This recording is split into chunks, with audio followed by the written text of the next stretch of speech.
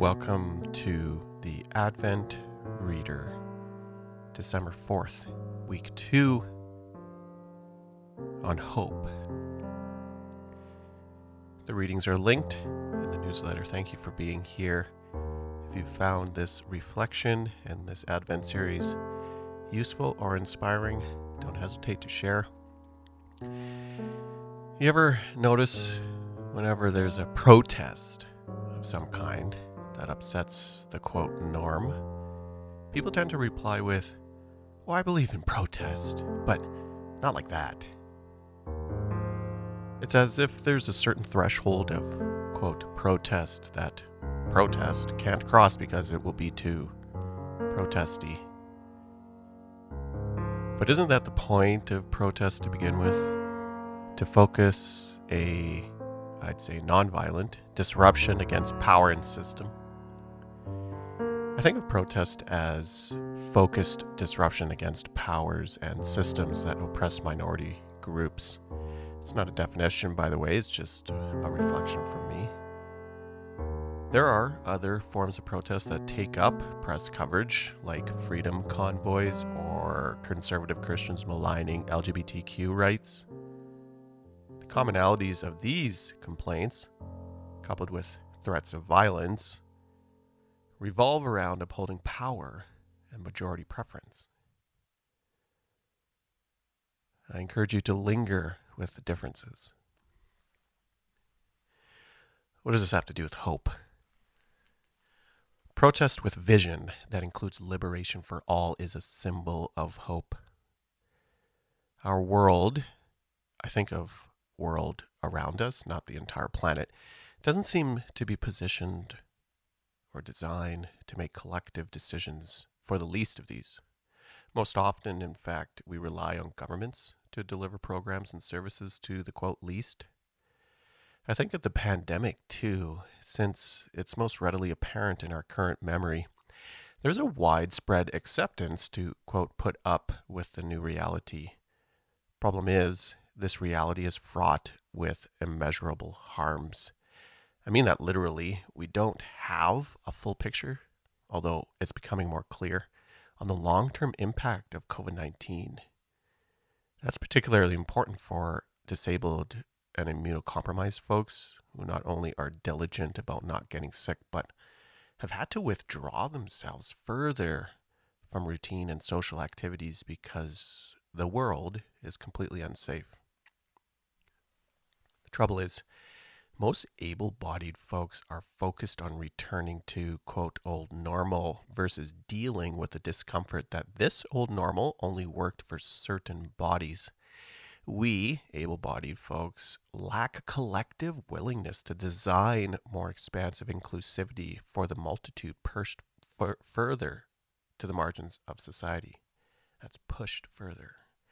In other words, it's one thing to talk about hope as able-bodied folks, but it's quite another to dismantle old ways in favor of more inclusive functions in our day-to-day society.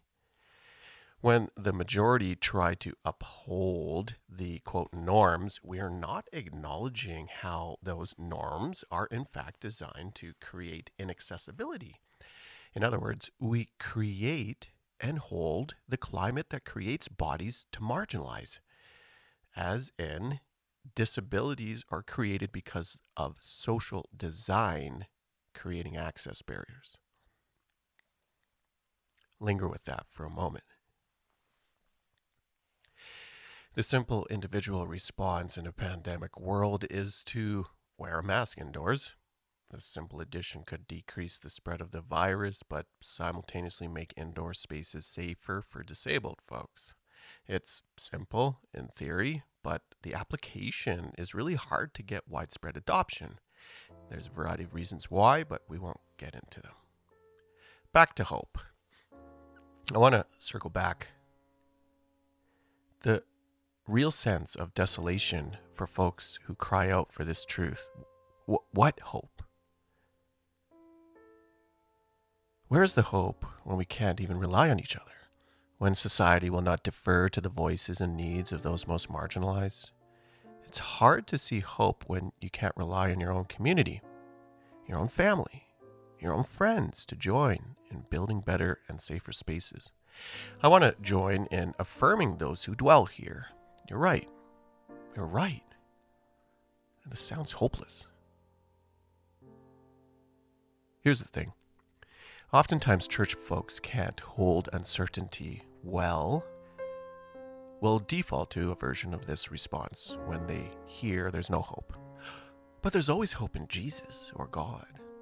I get it. It's probably true, but it's also simultaneously not what you want to hear when you're literally in spaces where everything seems hopeless. It's dismissive and demonstrates a lack of solidarity when those who have hope are in need of no hope because all their needs are met, can't or won't hold the necessary space for those who look around and note how the world near and far is moving on without them. Ironically, it's those who hold the hope and also see themselves shoved aside that demonstrate how to handle bad things. There's a level of truth-telling into our everyday reality that's going on here. Yet it's also, quote, right to pin a hope that Jesus gives us a cosmic rationale to hold on to hope. It's just that the application for many is being lost. Hope should ultimately mean something tangible in our present. It means the Christian hope is in Jesus, but that tangibly means those that claim to be followers ought to live like him and take on advocacy, that is, to live for, the same hope that Jesus sought after. That starts with the least among us, the last in our society, those put there by society and the systems that operate around us in the first place. By the way, Jesus protested too. How else do you describe his sudden behavior in the temple? Note, Jesus actually arrives in the story of Mark 11 the night before to the temple, and it's the next day where he stages his protest by overturning the tables. The momentum generated at that event is the starter that catalyzes the final Passion Week and pinnacle of the Christian narrative of salvation. So, as we leave, and as John the Baptist preaches, he was in one of the readings for this Advent week, we are also invited to participate in the announcement of a more holistic pathway forward that contains hope for an expansive liberation for all. That can include the tangible function of protest in the same manner that Jesus employed in the search for better.